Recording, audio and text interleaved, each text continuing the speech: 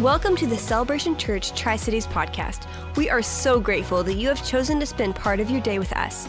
We are praying that God speaks to you through this message from our pastor, Robert Russell. For more information about our church, visit cctri.org. Enjoy the message. It is by the name of Jesus that any person is saved, that every person who calls upon the name of Jesus will be saved.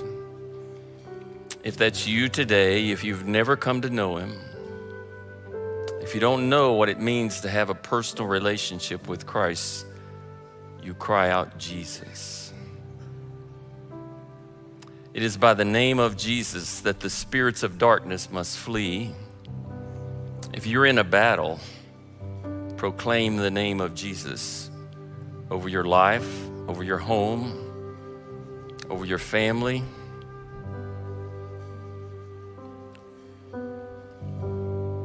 It is Jesus who is the healer, who heals your broken heart, who heals your every wound, who heals your scars, gives you hope. It is the name Jesus, the one who saves, the name that is above every name, before whom every knee will bow, every tongue will confess that he is Lord. Proclaim the name of Jesus wherever you go. In your life, in the darkness around you, over the lives of others, that there would be hope and life.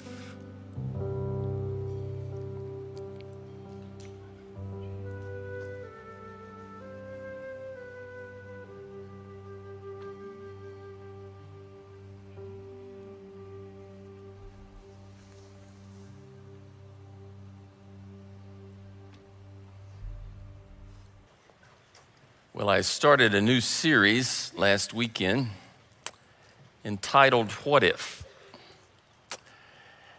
And it's really about the idea that there are a lot of what if questions that occur in our lives at any time.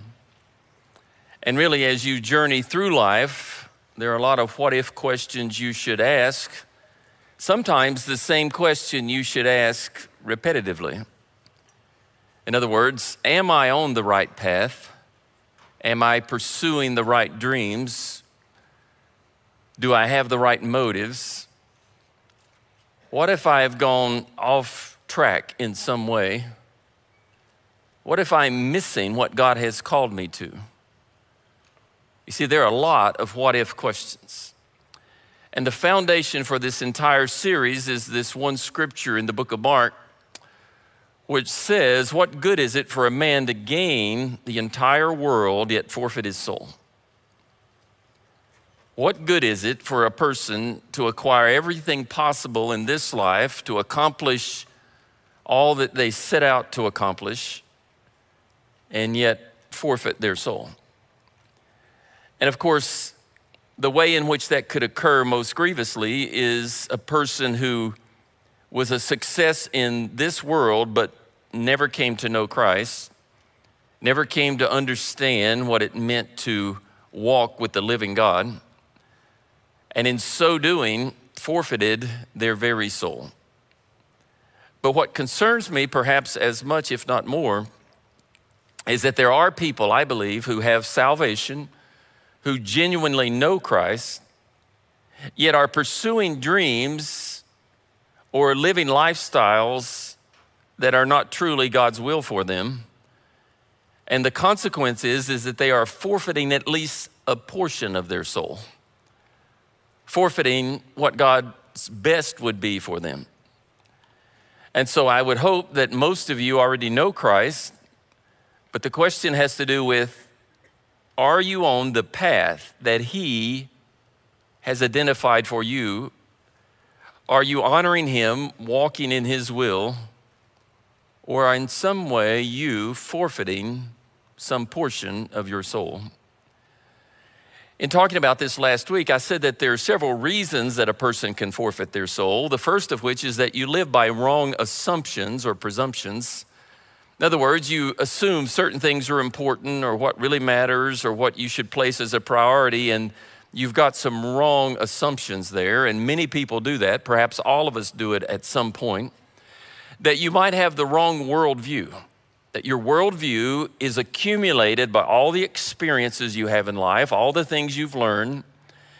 And of course, the culture shapes your worldview. And if you lived at a different time period, your worldview might be a little bit different than it is in the culture in which we live. In fact, I think a Christian has to fight against being swayed by the culture in your thinking. That it's so influential, all the things around us, that you have to really fight against the darkness, the deception, in order to have a worldview that is godly. And your worldview serves as a filter for how you look at life and how you make choices. And if that is somehow or another askew, then you could be forfeiting something in your very soul. And then, of course, if those first two things are true, you're likely to make some poor decisions, undertake some actions that are ungodly, and apply your life in ways that really could lead to regret. Now, we talked about this with one or several examples last week, but one in particular in the scripture in Matthew, where Jesus is saying that not every person who comes to him and declares his name will enter into the kingdom of heaven. It says that only he who does the will of my Father will actually enter into heaven. That there are those who declare, Lord, Lord, but Jesus will say to them, I never knew you. In fact, what bothers me there, it says many will say, not just a few, but many will say to me on that day, did we not prophesy in your name and drive out demons and perform miracles? In other words, didn't we do substantial things in the name of some God? And yet Jesus would say, away from me, I never knew you. See, there'd be no more grievous thing than to appear before the judgment seat of Christ and be there without any hope because you have forfeited your soul during this life by not knowing Christ. I mentioned last week when I was talking to this young man when I was out of town who was 33 years old. He wasn't a believer, had all the standard arguments against why he shouldn't believe. And I simply said to him, what do you think happens after death? And he said, well, like a dog, you just die, you cease. Well, what I responded was, I think when you die, you appear before the judgment seat of Christ and you'll give an account for your life. And what a overwhelming thing to think that you'll appear before the one who created all things and give an account for your life. And this scripture says that some will hear away from me. But if you know him, if Christ lives within you, if you have called upon his name and the Spirit of God is with you, then you don't fear that moment of judgment. In fact, you look forward to seeing Christ face to face. Paul said, now we look through a glass dimly, but then we will see him face to face, the glory of God. It's like on the Mount of Transfiguration when he was there and he was transformed and Peter, James, and John saw that, they saw the glory of God. Well, they only got a glimpse, but eventually we will see him face to face. And so this whole series is about, are you doing what really matters? Are you living in such a way that you can appear before the judgment seat of Christ, first, not confident in your own works or confident in your own ability, but confident in Christ, but also recognizing that you have sought to honor him and sought to do his will in this journey. And so what I want to talk about this week is the what if question of what if I succeed? Now, there's a critical word in all of that. The word is success. Because how you define success would determine how you answer that question. And there are some people who might have thought of themselves as successes in this world who failed.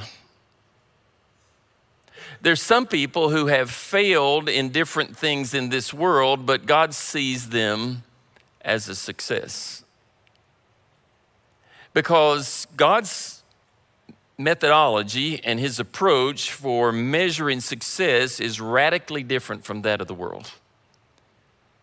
The world measures success by accomplishments, titles, wealth, things you acquire, your notoriety, how influential you are.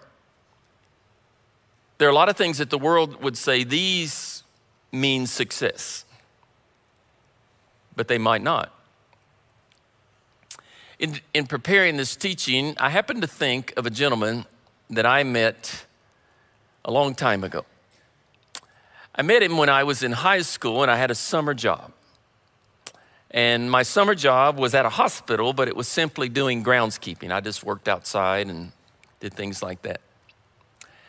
And there was a man who worked there in that department who did groundskeeping work, custodial work, things like that. And in those days, he was referred to as being deaf and dumb. Now, I don't think we use those terms anymore in modern culture, but that meant someone who could not hear and someone who could not speak. Now, he could hear some sounds and he could sort of speak. He could make sort of groaning sounds that would indicate your name or something like that, and he could understand. But given his limited physical abilities, he had done this type of work all of his life. Now, in the eyes of the world, many people might not have considered him a success, that he lacked ability or opportunity or capacity. But it's interesting that I believe the Spirit brought him to my mind in thinking about this. Because what I did see in that man, and if I remember correctly, and my memory might be wrong about this, but I think he was married. And I saw him as a person who cared about others, who was very loving and kind and encouraging to each of us who worked with him. There were some other young people who worked with him. And in many respects, he may have been a far better model of Christ than a lot of church people, than a lot of religious people. In other words, the scripture says that it is through our weakness that Christ is strong. And we all have weaknesses, but sometimes God gives somebody a very special weakness in order that he might reveal himself more strongly through them. Take Joni Eareckson Tada, who became paralyzed when she was in her late teens because of a diving accident. That now for over 40 years, she's lived as a quadriplegic, but God has certainly revealed himself very, very powerfully through her. And you see, when I'm talking about success, I'm not talking about worldly success. I'm talking about, are you a success in the kingdom of God? Are you a person through whom the Spirit of God works profoundly into the lives of others, where people encounter Christ when they encounter you? See, that's a very, very interesting question. Do people encounter Christ when they encounter you? They should. You're the temple of the Holy Spirit. The Spirit of God dwells within you. His fruit should be overflowing in your life. If he's in charge of your life, when the Spirit of God, when other people encounter you, they should encounter the Spirit of God. They should encounter Christ. His love, his grace, his mercy, his goodness, his genuineness, his truth in you.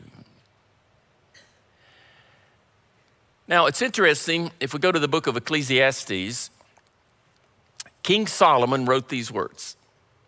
He said, I wanted to see what was worthwhile for men to do under heaven during the few days of our lives. Now you have to think about Solomon himself. He was the king of the nation of Israel at the time that Israel was probably at its zenith, at its highest point. That his father David had really brought the nation to that place, and Solomon had the opportunity to rule sort of on the benefactors of what David had done. And yet, he was a person who was given great wisdom because God asked him, you could pray for whatever you desire. And he said, give me wisdom to rule, which pleased God. God not only gave him wisdom, he gave him honor and long life. But here's a person who was very wealthy, had great position and power and even notoriety and fame. And he said, I wanted to determine what is worthwhile for men to do in the few days of our lives. Now, if you're a very young person, you may think the days of your lives are almost infinite. But if you lived a few decades, you realize that the days of our lives move extraordinarily quickly. And the longer you live, the more quickly they seem to move. I think that's because when you're very, very young, one day is a pretty large fraction of your journey. But as you get relatively old, one day is a small portion. And it just seems to pass quickly. So Solomon said, in order to evaluate this, that he undertook great projects. He built houses for himself and planted vineyards. Now, if you think about it, he was the one who was given the privilege of building the temple of God. David wanted to build a temple, but God said to him he could not because what? He was a man who had shed blood. But Solomon was given the opportunity to build this temple, the very, very special place where the people of Israel would come to make sacrifices and worship God, a portion of which, the foundation of which is still there in Jerusalem. And he did this, but he also built for himself a great palace, a mansion. In this case, it says he built houses. Actually, who did the building? Probably Solomon did not do a lot of chiseling on the rock. When he said, I built houses, he really meant I had servants and slaves who built them for me. And I planted vineyards, and I made gardens and parks, that he had all kinds of fruit trees, and he made reservoirs to water them.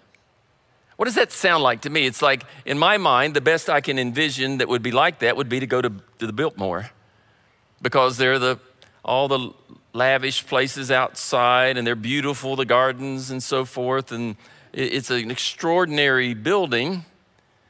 But I don't think the man who was behind the building did much of the work. But in this case, Solomon did all of these things. He said he bought male and female slaves and that they were born in his house. In other words, he had lots and lots of servants. Slavery in those days was an indebtedness or a bondedness where sometimes it was voluntary, sometimes they were purchased. It was different probably from what we would think of as slavery in the early part of America, but nonetheless, this was part of what he did. It says that he owned herds and flocks, and he did so more than anyone in Jerusalem before him. In other words, he's saying that I had more than anyone who had ever been in Jerusalem. That if Forbes was making a list of the wealthiest people in all the land, he'd be right at the top. He said he amassed silver and gold for himself, the treasure of kings and provinces. Now, he's not speaking boastfully, he's speaking truthfully because he is so wealthy, so powerful, he can do whatever he wants to do. It says he acquired men and women singers, that he had a harem. He had many wives, too many wives, which cost him. But in other words, he's a person who chose to do anything he could possibly do, indulge every desire, everything that he would want to accomplish to see what is worthwhile. Now, for all of us, I'm sure there have been some things in life that you wanted to do. You wanted to acquire, you wanted to accomplish, you wanted to build, whatever it was. And things in and of themselves are not wrong. It could be a very godly thing to set out to do something. In fact, I like to do carpentry work, and I built a table for someone, and it was one of the most enjoyable things I've ever done. And I did it just because I enjoy that work, but because I wanted to bless the people involved. And so in that case, my motives were godly, and my journey of creating it was joyful. And even to this day, I'm still thankful for that opportunity. Well, you see, there's some things in this life you set out to do that they bless others and they honor God. But likewise, you can set out to do a lot of things where your motive is purely selfish. And that's the critical issue. When you're trying to undertake many, many things in life, like Solomon, is your motive to honor God and bless others, or is it purely selfish? Now, in the case of Solomon, he then said this immediately after those verses. He said, I became greater by far than anyone in Jerusalem, right at the top of the heap. Nobody was in a better place. He said, in all this, my wisdom stayed with me. That's an important thing because remember, God had given him extraordinary wisdom. And in fact, those who seek riches in this life sometimes forfeit wisdom. He said, I denied myself nothing my eyes could behold. I refused my heart no pleasure. In other words, every possible desire that he indulged in that in some way. He said he took some delight in his labor, which really should say in watching the labor of others. He said, yet when I surveyed all that my hands had done, or the hands of others, it came to a place of saying everything was meaningless, a chasing after the wind, that nothing was gained under the sun. Now, it's interesting. I really believe that the vast majority of people in our culture would love to be Solomon, where they had all of the wealth, the resources, the opportunities to indulge every possible desire to accomplish everything they could. Yet, if you go down that path, you come to a place of emptiness. Because you see, if you accomplish everything in this world, succeed in this world, inevitably you get to the place of saying, there must be something more. It's not enough. What you thought was going to be so wonderful just seems empty. What at one time was the delight of your heart because it fascinated your eyes, not all that significant. That a person can go down a path in this life where you are a success. Would the world have said that Solomon was a success? Certainly. I mean, he's powerful, he's a king, he's wealthy, he's got everything that the world could want. Most people would have thought, I wish I could be Solomon. I'm sure there were a lot of people who were jealous of him, wanted his position. And yet Solomon could come to the place of saying, what I have done is chasing after the wind. Have you ever caught the wind? Now, the wind's caught me a few times. I mentioned that I went to the cliffs of Moher there in Ireland, and where there's this several 100-foot drop straight down. And the day we were there, the winds were really whipping. I would say the average wind that day was 30 miles an hour and easily gusts to 50 miles an hour. And I mean, you had to stand against the wind to keep it from pushing you back. Needless to say, I did not get to the edge of the cliffs. The wind can catch you, but you can't catch it.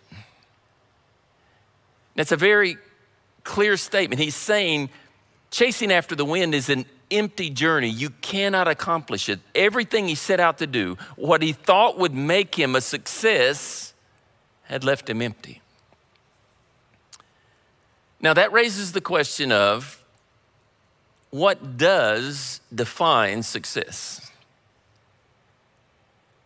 Do you think God would say to Solomon, based on all the things that he built there, well done, good and faithful servant? Probably not based on those things.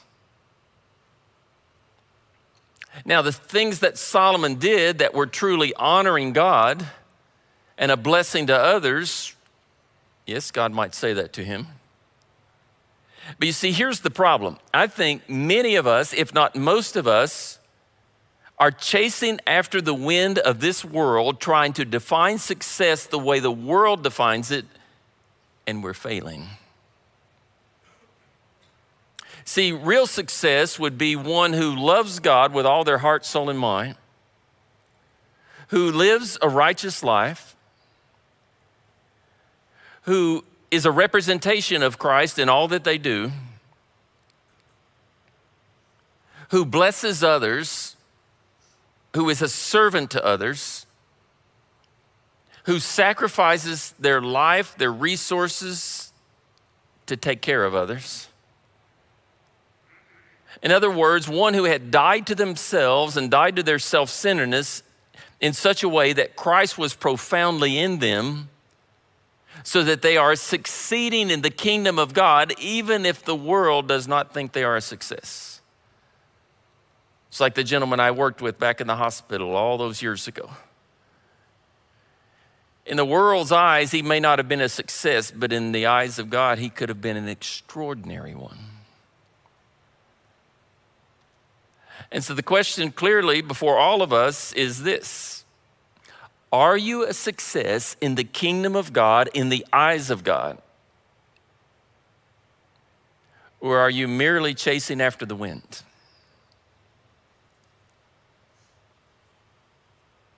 See, I think a lot of people are trying to be a success at the wrong things. Because if you are a success in the world, but you forfeit your soul along the journey in terms of your family, then something's wrong. Not many of you would remember, but a few might. There was a guy by the name of J. Paul Getty, who many years ago was the richest man in the world. He was at the top of the list of rich people. He made his wealth in the oil and gas industry. And Getty left quite a legacy of failure, because he was extraordinarily wealthy, but his family was a wreck. He had various wives, multiple children, ended up not with any of them, actually went and lived in England on an estate where he literally had a harem. And near the end of his son's life, one of his son's life, this son had had physical problems all of his life. He'd been weak and so forth. Near the end of his life, his father asked him what he wanted, because his father would send gifts, expensive gifts, to his various children if he liked them. And the son said he simply wanted his dad. He wanted to see him. But he never saw him before he died. When Getty died, he left an enormous estate in terms of value that stayed in the courts for, I think, over a decade. All these battles between different people who wanted a piece of the pie. And see, in the eyes of the world, he was an extraordinary success. But he may have been a complete failure. See, this is a critical question for any one of us. Are you trying to succeed at the wrong things? And are you failing at what's most important? And it is easy to be deceived and to invest your life trying to succeed at the wrong things.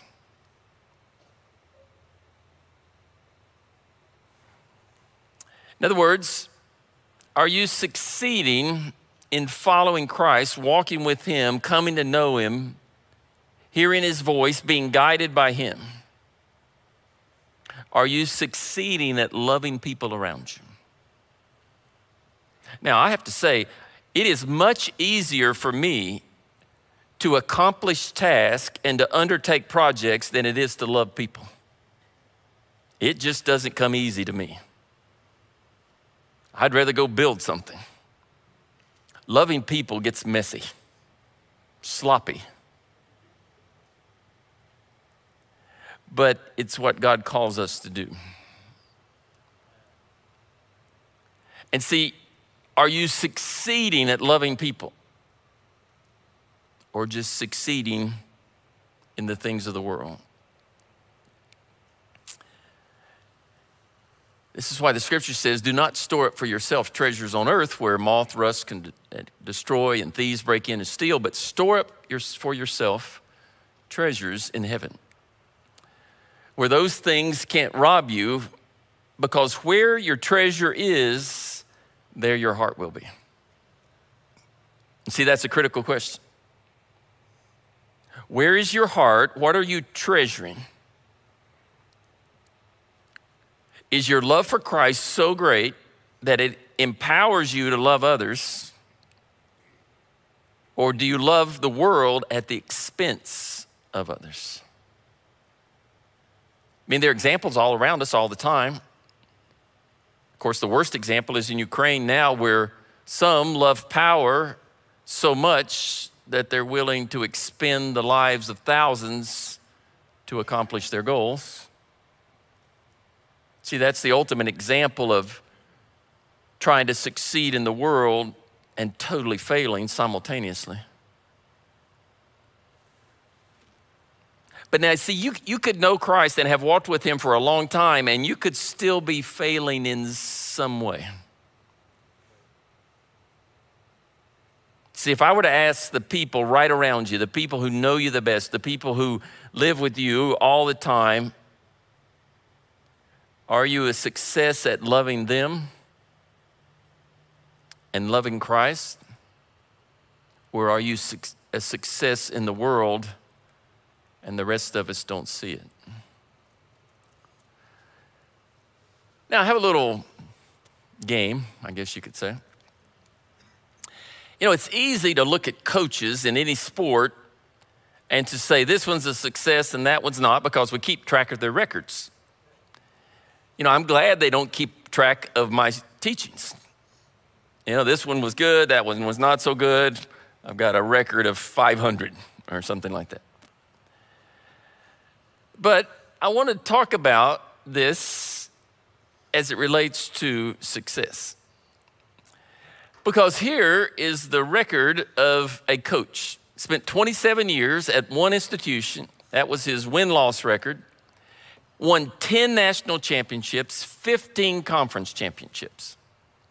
Was that person a success? Do you know what the answer is based on that information? We don't know. See, that information does not tell you if that person was a success. What that information tells you is that that person succeeded at doing things that the world considers important. But it doesn't tell us whether or not that person was a success. Now, it so happens, I've heard the story of this person, heard him speak, know his Christian testimony, and I would say he was a success. Now, younger people here might go, I don't know who that was.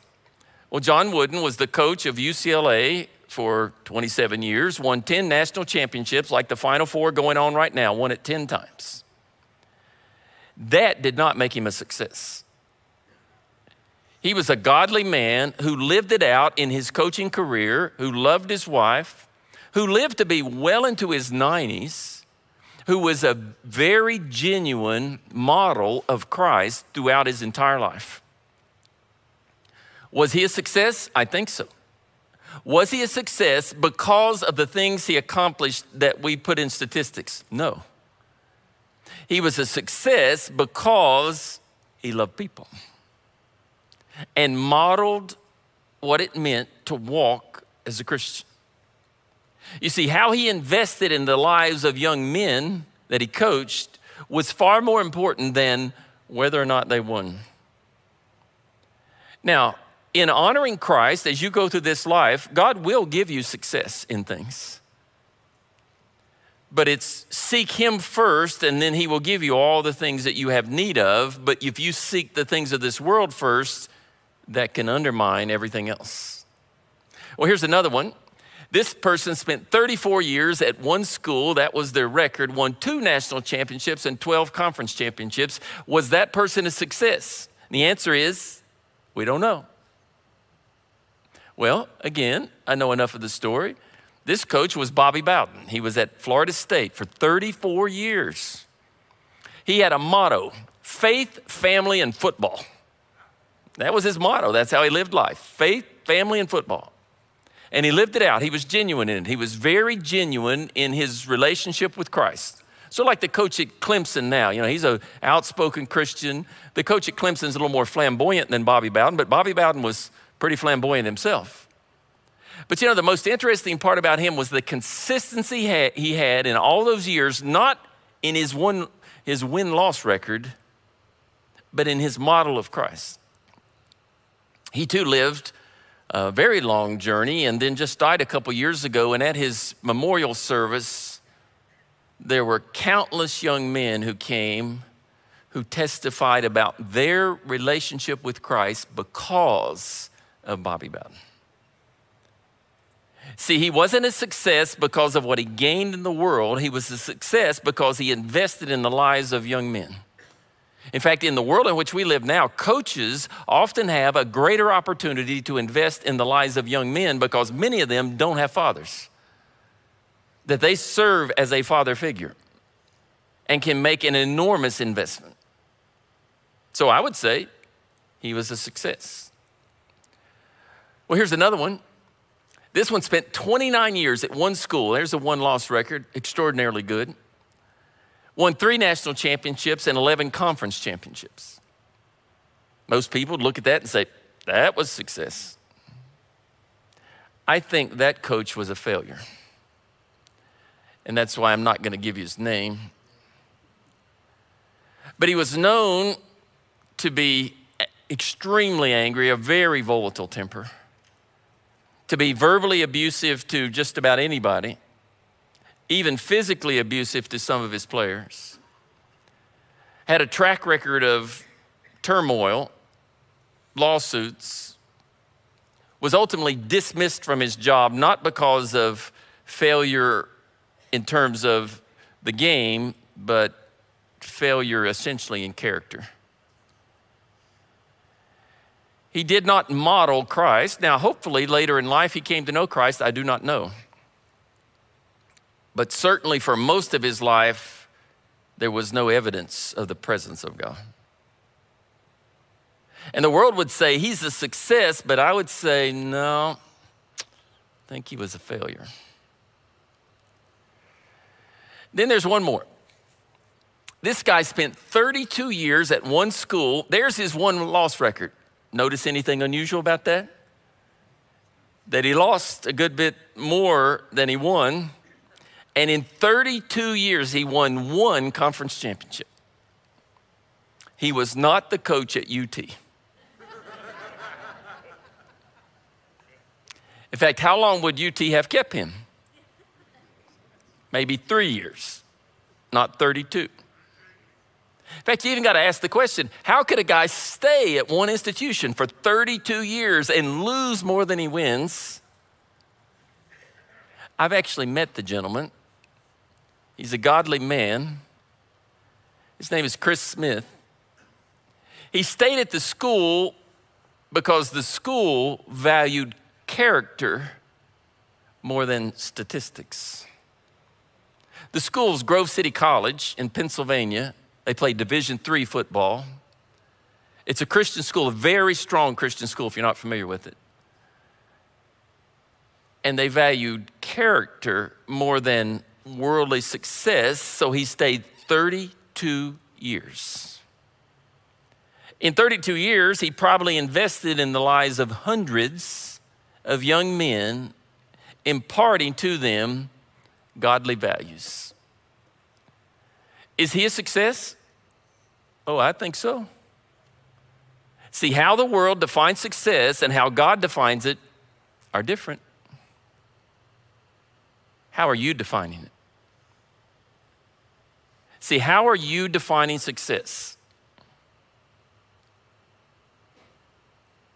This week I'm talking about what if I succeed. Next week I'm going to talk about what if I fail. And they're very related. Because some people are very afraid of failing in places where it doesn't matter. All the while they are failing where it really matters. And vice versa.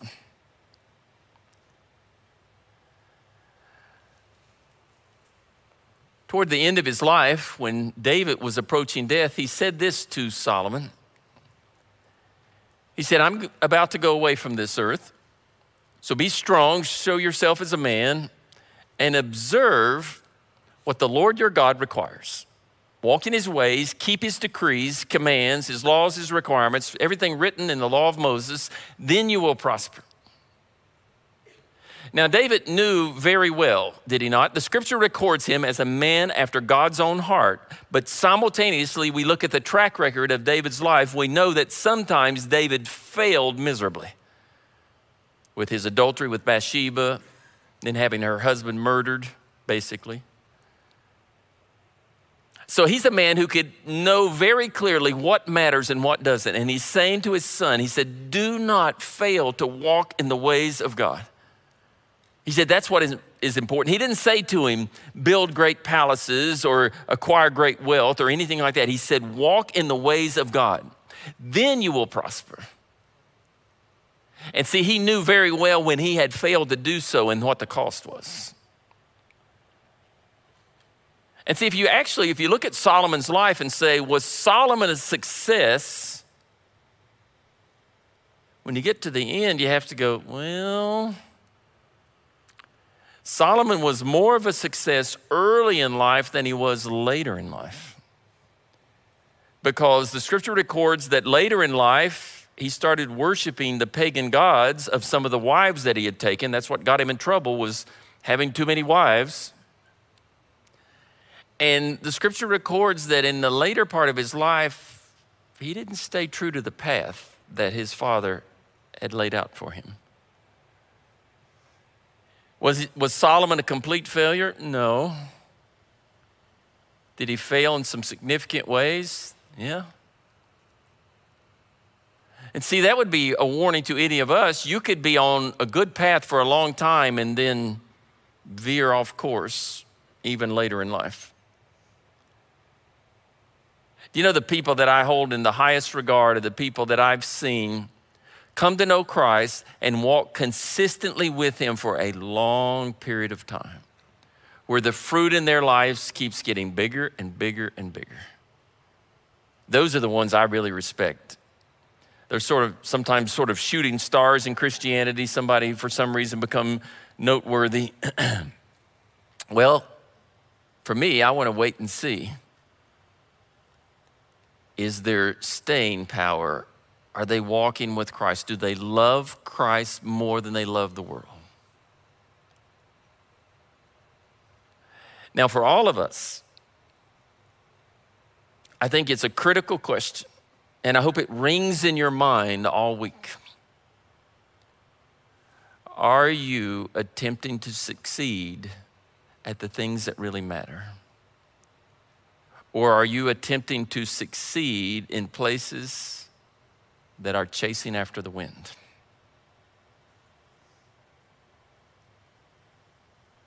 I don't know how it is for you, but it seems to me that most weeks in my mind, I sing the songs that we sing during worship. They just stay there. It's just what happens.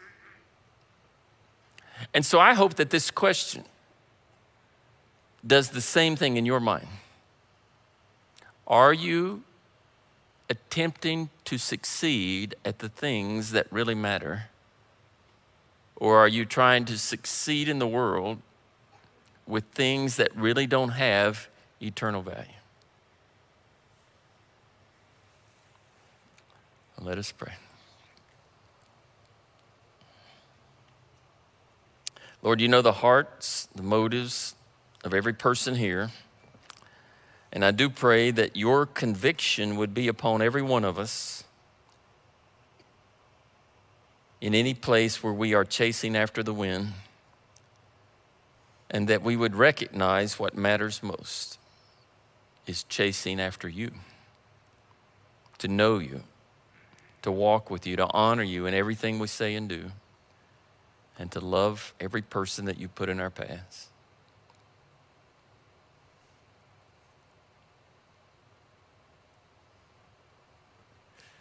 I pray this in the name of Jesus.